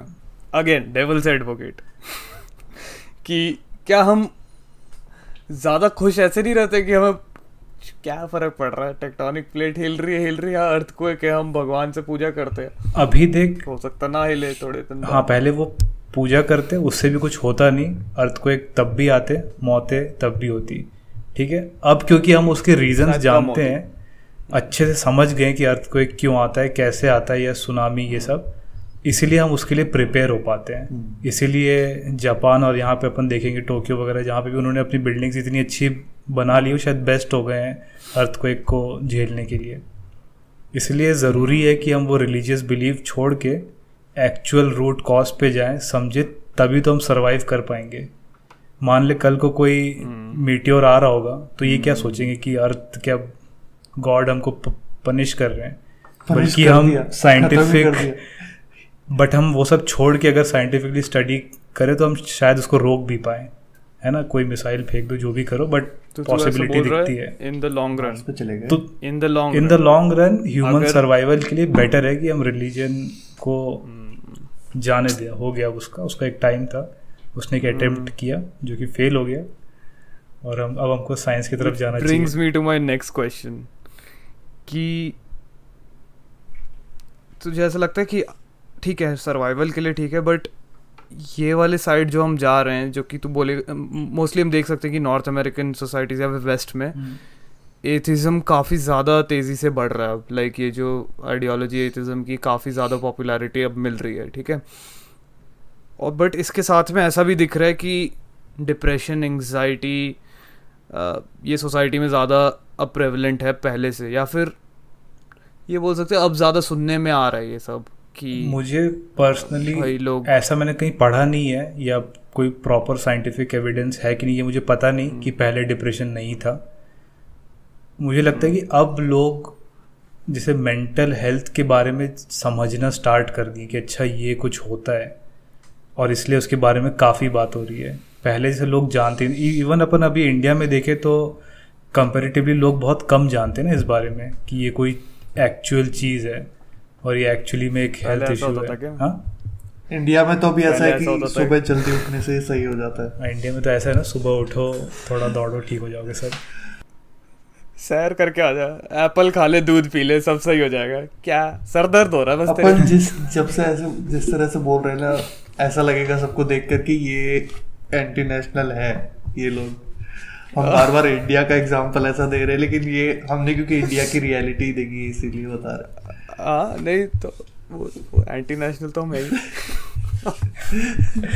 कनाडा में बैठ के मोदी की जय। क्या मोदी की जय? मोदी की जय। वो भी ठीक है, अगली बार बात करेंगे उस बारे में। अभी आज आई थिंक रिलीजन पे ही रहते हैं, वरना काफ़ी ज़्यादा लोगों को एक साथ सदमा लग सकता है जो हमारे व्यूअर्स हैं। हमारे व्यूअर्स पता है, अगर अभी तक तुम देख रहे हो तो तुम्हें मज़ा आ रहा है, ठीक है? इतना लंबा देख लिए तो हाँ, तो हमें जो भी कंट्रोवर्शियल बातें करनी है ना, वो हम आई थिंक हमें 1 घंटे के बाद शुरू करनी चाहिए, जबकि लोगों को मजा।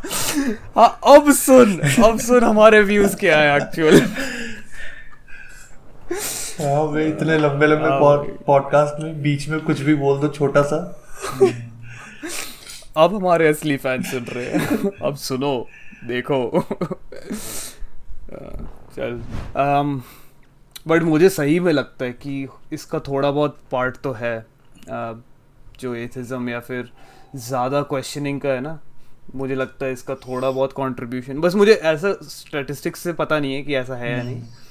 स्टैटिस्टिक्स से ये बोल सकते हैं कि फर्स्ट वर्ल्ड कंट्री, ये ट्रू है, स्टैटिस्टिक्स से मैं कोट नहीं कर सकता, बट मैंने कहीं पे सुना है कि फर्स्ट वर्ल्ड कंट्रीज़ में डिप्रेशन की संख्या ज़्यादा है थर्ड वर्ल्ड कंट्रीज से, जो कि इसका अभी के जो भी अपन को प्रॉब्लम्स दिख रहे होते हैं ना, वो अवेयरनेस ज़्यादा है, काफ़ी हद तक मैन मेड ही लग रहे होते हैं, या क्या बोलूँ, मैन और वुमेन मेड है, कोई ट्रिगर हो गया तो ठीक है, मतलब मैन मेड वही दिख रहे होते हैं कि हमने ही कुछ फकअप किया है। इवन जो ग्लोबल वार्मिंग है या जो भी सब दिख रहा था ना, वायरस वगैरह, वहाँ पे कहीं ना कहीं ह्यूमंस की गलती है। उसमें भी जो तू प्रॉब्लम बोल रहा है जैसे डिप्रेशन, अगर मैं ये ट्रू मान लूँ कि हाँ पहले नहीं होता था और आजकल ज़्यादा हो रहा है, तो उसके लिए भी गलती कहीं ना कहीं ह्यूमंस की है कि हम खुद की बॉडी को ढंग से समझते नहीं है। और आई थिंक लोग ज़्यादा एजुकेटेड होंगे तो वो भी कम हो जाएगा। लोग उस साइड का एजुकेशन बहुत कम जानते हैं ना। इवन मैं बोल सकता हूँ कि मैं खुद प्योरली समझता नहीं हूँ कि डिप्रेशन होता क्या है। अपन तीनों में से कोई नहीं समझता होगा एक्चुअली में कि रियल में क्या होता है। मैं समझता हूँ, मेरे को पता था बोलेगा क्योंकि मैं रिसेंटली किसी और डॉक्टर का कुछ वो देख रहा था, वो ऐसे बता रही थी कि हो सकता है कि हमने भी कभी ऐसा किसी को सजेस्ट किया होगा कि अगर कोई डिप्रेस्ड है तो उसको बोल दो कि यार थोड़ा खेला कर, थोड़ा बाहर निकला कर, थोड़ा लोगों से मिला कर, तो वो सॉल्व हो जाएगा। बट वो ऐसा बोल रही थी कि ऐसा नहीं होता है। मतलब अगर वो खेल ले, जिम कर ले, उससे वो सॉल्व नहीं हो जाता है। शायद वो और मेजर प्रॉब्लम है। अपने जो वो छोटे मोटे सैड मोमेंट्स है ना, जो जिम जाने से ठीक हो जाते हैं, वो डिप्रेशन नहीं है। तो आई थिंक हम भी इतना पढ़ने लिखने के बाद भी क्लिनिकल डिप्रेशन, आई थिंक हाँ सीरियसली तुम्हें उसके लिए मेडिकेशन चाहिए। एंड आई थिंक अगर तुम्हें, अब कौन ही सुन रहा है, बोल ही देता, आई थिंक अगर तुम्हें क्लिनिकल डिप्रेशन है, तुम्हारी लाइफ खराब है। अब सॉल्यूशंस तो है अब जो एक्चुअली में अभी तक तो नहीं निकला है क्लिनिकल डिप्रेशन का, लाइक शॉर्ट लाइक हाँ अब ऐसे बुखार टाइप का सॉल्यूशन नहीं निकला है। दवाई दो ठीक हो गया सीधा, जो कि हाँ आगे निकल सकता है। मैं मानता हूँ कुछ निकल सकता, हो सकता है कि कुछ न्यूरॉन्स के साथ ही मैनिपुलेट कर दे कुछ दिमाग में कि अब तुम्हें फील ही ना हो, सिर्फ हंसे ही हंसे जा रहे हैं सारे, तो रोबोट ही बन गए। मान लो प्रिवेंशन के लिए हम कुछ समझ जाए कि अच्छा ये रीजंस होते हैं। एक नॉर्मल वो मैं देख रहा था, ऐसा होता है ना कि अगर हम कुछ एंटरटेनिंग देख रहे हैं और वो एंटरटेनमेंट हमको 3 सेकंड में ही मिल जा रहा है, टिकटॉक टाइप का 5 सेकंड में मिल जा रहा है, तो इसे ब्रेन की आदत हो जाती है कि उसको तुरंत उसका डोपामिन रिलीज हो रहा है बार बार, तो अब उसकी आदत चले जाती है कुछ लंबा देखने की। मान लो उसको बोल दोगे ना कि आधे घंटे का कुछ काम की चीज़ है या पढ़ने लिखने की चीज़ है वो देखो, तो वो उसमें फोकस नहीं कर पाएगा। अगर कोई मतलब किसी की आदत हो बहुत ज़्यादा इंस्टाग्राम टिकटॉक यूज़ करने की, तो हाँ वो भी रीज़न है काफ़ी बड़ा, पक्का है वो तो रीज़न एक। जिस लेवल पे जो ऑलरेडी ये जो डॉक्टर वाले साइड के लोग हैं वो जिस टाइप का नॉलेज रखते हैं, वो अगर मान ले एज्यूम कर कि सबको पता चल जाए, तो आई थिंक ये प्रॉब्लम कम हो जाएगी। अगर लोग जेन्युइनली समझ रहे होंगे ना कि ये यूज़ करने से ऐसा होता है, तो फिर शायद डिप्रेशन भी कम हो जाए काफ़ी हद तक। डिप्रेशन से या तो ये निकालने के लिए पता है क्या कर सकते हैं? कोई बहुत ही बड़ा सदमा दे दो उस इंसान को, तो निकलेगा कैसे? नहीं, इतना बड़ा सदमा दो कि वो डिप्रेशन के बारे में भूल ही जाए और उसकी चीज के बारे में ही सोचने लग जाए। तो डिप्रेशन हो जाएगा, पता चले नहीं, अरे उस टाइप का नहीं कि वो उसको हॉन्ट करता रहे, वो वैसा नहीं। फिर पैर तोड़ दो उसके, नहीं, कुछ ऐसा दिख जाए उसको, एक घुटने में लगे दूसरा घुटना और जोर से मारो उस पे। अबे तुम नहीं समझ रहे हो यार, ये बहुत मेरे को लगता है कि कोई अच्छा मान ले जैसे करेगा। अच्छा तू एक बार के लिए मान ले कि तू डिप्रेस्ड है, हाँ, अच्छा, और तू तो एथिस्ट भी है, लेकिन तेरे को कोई कुछ अचानक से बहुत ही बड़ा सा या ऐसे चमकता हुआ कुछ दिख जाए जो तूने पहले कभी देखा ही नहीं है, हाँ, तो तेरा डिप्रेशन तो गया। अब तू दिन रात सिर्फ उसी चीज के बारे में सोचता रहेगा कि वो क्या था भाई। बस मैं ये बोल सकता हूँ कि जो तू बात बोल रहा है या जो हम भी ये सब बात बोल रहे होते हैं, हम बिना उसको एक्चुअली में स्टडी किए सोच रहे कि हाँ ऐसे ऐसे कर दो शायद उसका ध्यान चला जाए। ये ऑलमोस्ट वैसी बात है कि जो हम खेलने की बात कर रहे होते हैं ना, कि थोड़ा देर बैडमिंटन खेल, मज़ा आएगा, तेरा ध्यान हट जाएगा। मेरे को लगता है वो हमारे लिए बोलना बहुत आसान है कि तेरे सामने कुछ चमकता हुआ आ गया तो दिन रात उसके बारे में सोच रहा है। बट जो बंदा डिप्रेस्ड है ना, मुझे लगता है कि वो उनका माइंड ऐसे काम नहीं करता है, वो एक्चुअली में किसी और चीज़ के थ्रू जा रहे हैं और हमको तो पता भी नहीं कि डिप्रेस्ड लोग कैसा फील करते हैं। हाँ, तो फिर तो सॉल्यूशन कैसे दे रहा है? क्योंकि हम तो पॉडकास्ट बना रहे हैं ना, हमको तो बट यहाँ पे ना आप गलत है इन चीज़। क्या गलत हो? यहाँ पर ऐसा नहीं बोल सकता कि तू सॉल्यूशन नहीं दे सकता। मतलब जिसने स्टडी नहीं, अगर तुझे डिप्रेशन नहीं है, अरे वैसे तो फिर हम किसी भी चीज का अच्छा, सॉल्यूशन नहीं दे सकते क्योंकि हमने स्टडी तो क्या ही किया है। हाँ, मैं बोल रहा हूँ कि हम तो खाली अपना पर्सपेक्टिव रख रहे हैं हर चीज के बारे में सामने। एक स्टडी, मैं ऐसा नहीं बोल रहा हूँ कि तुमने थीसिस लिख डाली हो, बट मैं ये बोल रहा हूँ कि हम बेसिकली जो डिप्रेशन बार बार बात कर रहे होते हैं, वो चीज़ डिप्रेशन नहीं होती। ये मेरे को अभी मैं रिसेंटली जितना पढ़ा उससे समझ में आया। ये बोल सकते हैं कि हम एक नॉर्मल सैडनेस को डिप्रेशन मान रहे होते हैं कि कोई दुखी है तो डिप्रेस है। वो एग्जैक्टली सेम चीज़ नहीं है। मैं ऐसे कोई एग्जांपल दे कोई। अब वो एक्चुअली में क्या है वो मेरे को भी नहीं पता, बट ये पता है कि जिस टाइप से हम सैड फील कर रहे होते हैं उसको डिप्रेशन उसी कॉन्टेक्स्ट में तो बोल रहे होते हैं ना। जैसे जोकर को बोल सकते हैं क्या? हाँ? डिप्रेस्ड जोकर को बोल सकते हैं।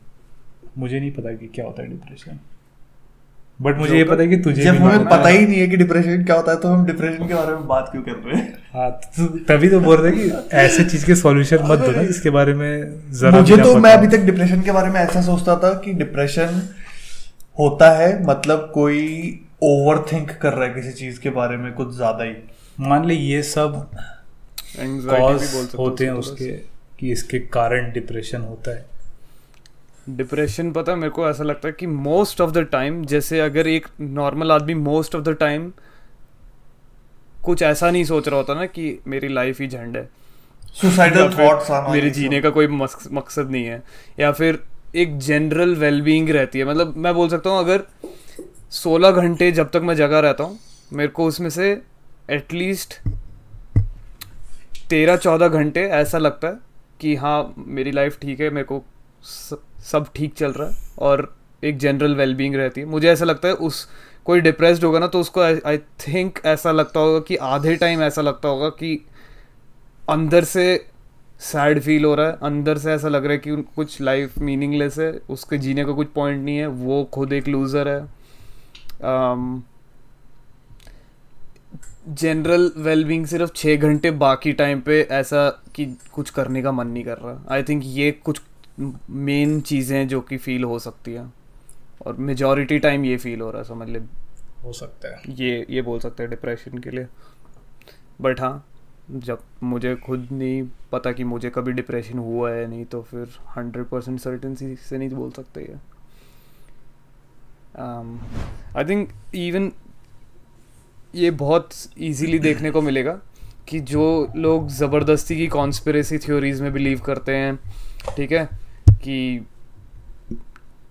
मून लैंडिंग फेक थी, या फिर एरिया 61 में, कौन सा एरिया 56 में एलियंस है, कौन सा 51 है क्या एरिया, अच्छा 51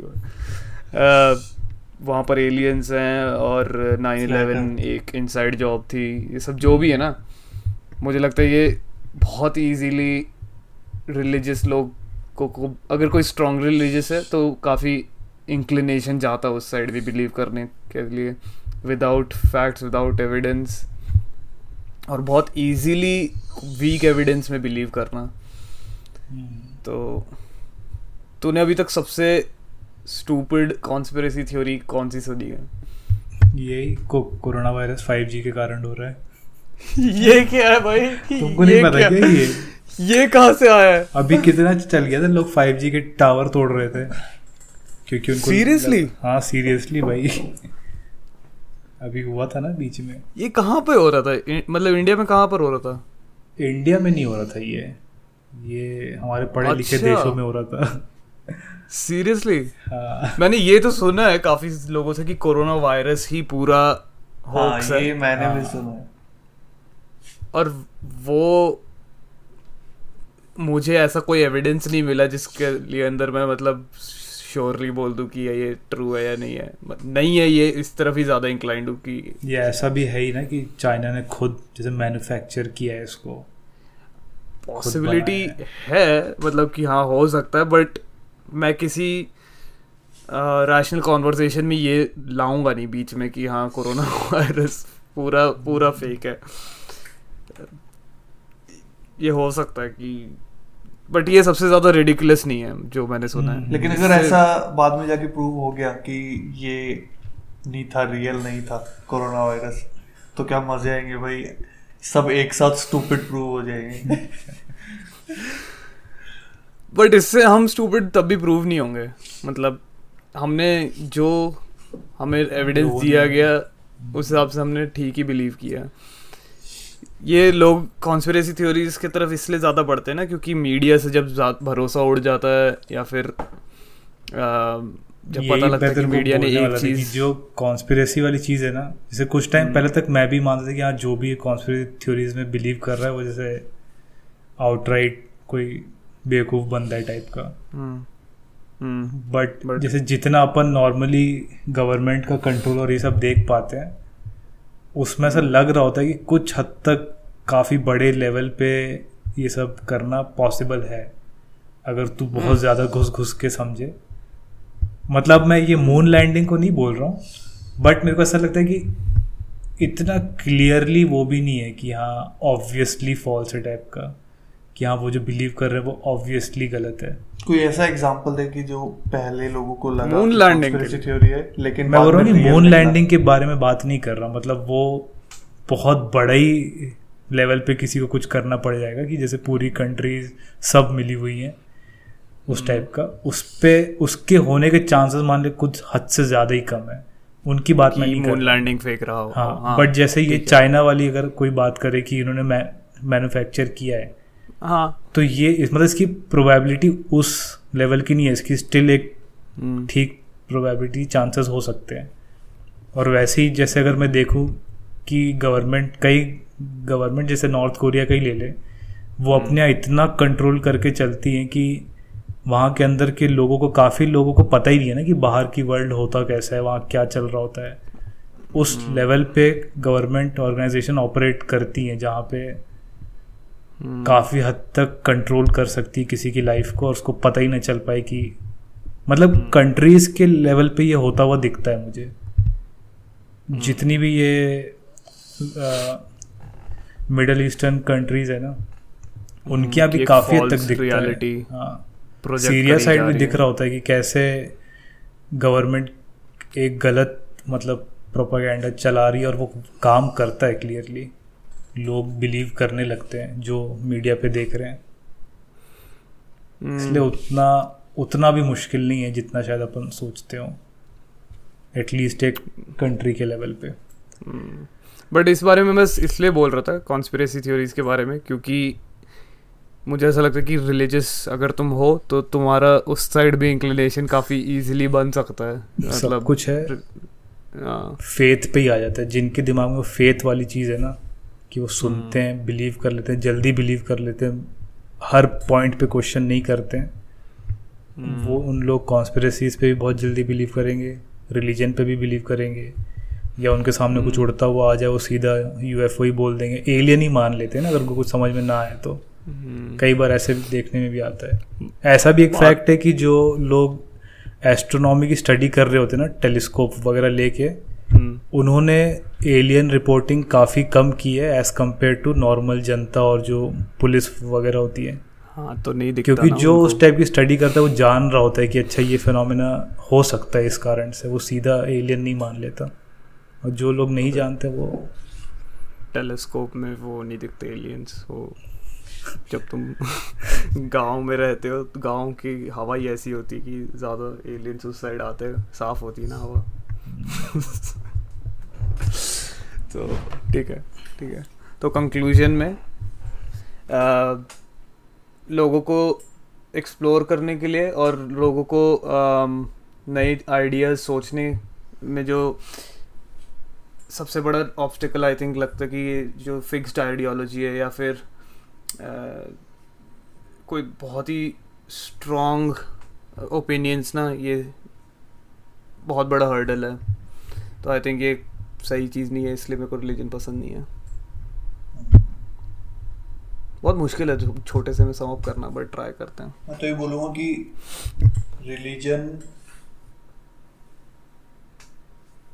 रिलीजन के बारे में ऐसा नहीं बोलूँगा, लेकिन ऐसा बोलूँगा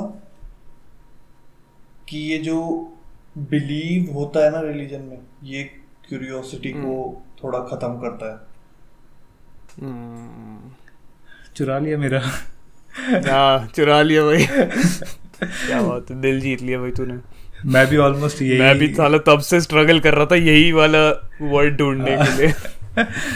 मैं भी यही बोलने वाला था कि रिलीजन कॉपी करेगा फेथ और बिलीफ ये जो आ जाता है ना, या रिलीजन छोड़ कोई कल्ट हो या कोई स्पिरिचुअल वाली चीज़ हो या कोई भी लीडर हो, कुछ भी बात कर रहा हो, अगर वो कोई भी बात अपनी बात को 100% सर्टेनिटी टाइप वाली बातें कर रहा होता है ना कि यही सच है, तो वो जैसे ह्यूमन का जो के लिए जो बहुत ज़रूरी है क्वेश्चन करना, क्यूरियस होना, उस चीज़ को, उस प्रोग्रेस को रोक देता है। तो वही कुछ बेटर है कि हमको छोड़ देना चाहिए रिलीजन और साइंस की तरफ जाना चाहिए। कंक्लूड किया। और बेटर होता है कि अपने साथ कोई रिलीजियस बंदा होता है, क्योंकि हमने अभी जितने भी आर्ग्यूमेंट फॉर और अगेंस्ट बोले हैं वो अपने साइड से ही बना के बोले हैं। तो हाँ, ये करते हैं अगली बार। अगर कोई होता तो अच्छा होता कि वो कुछ शायद बेटर क्वेश्चन पूछता, या फिर हम में से कोई एक एक्ट कर रहा है ऐसा कि हाँ वही एक्ट क्यों करेगा, हम चाह के भी एक्ट नहीं कर सकते। मान जाएंगे थोड़ी देर में, हाँ सही बोल रहा है तू। आर्ग्यूमेंट ही नहीं है। कोई है ही नहीं मेरा दोस्त, पता है, अब जो रिलीजियस हो, मतलब प्रॉपर। देखते हैं, बट यार दोस्त ही नहीं है ज़्यादा। अच्छा चल ठीक है, I think this is a good point to end this conversation, और बाकी बातें अगले एपिसोड में। चलो बाय बाय।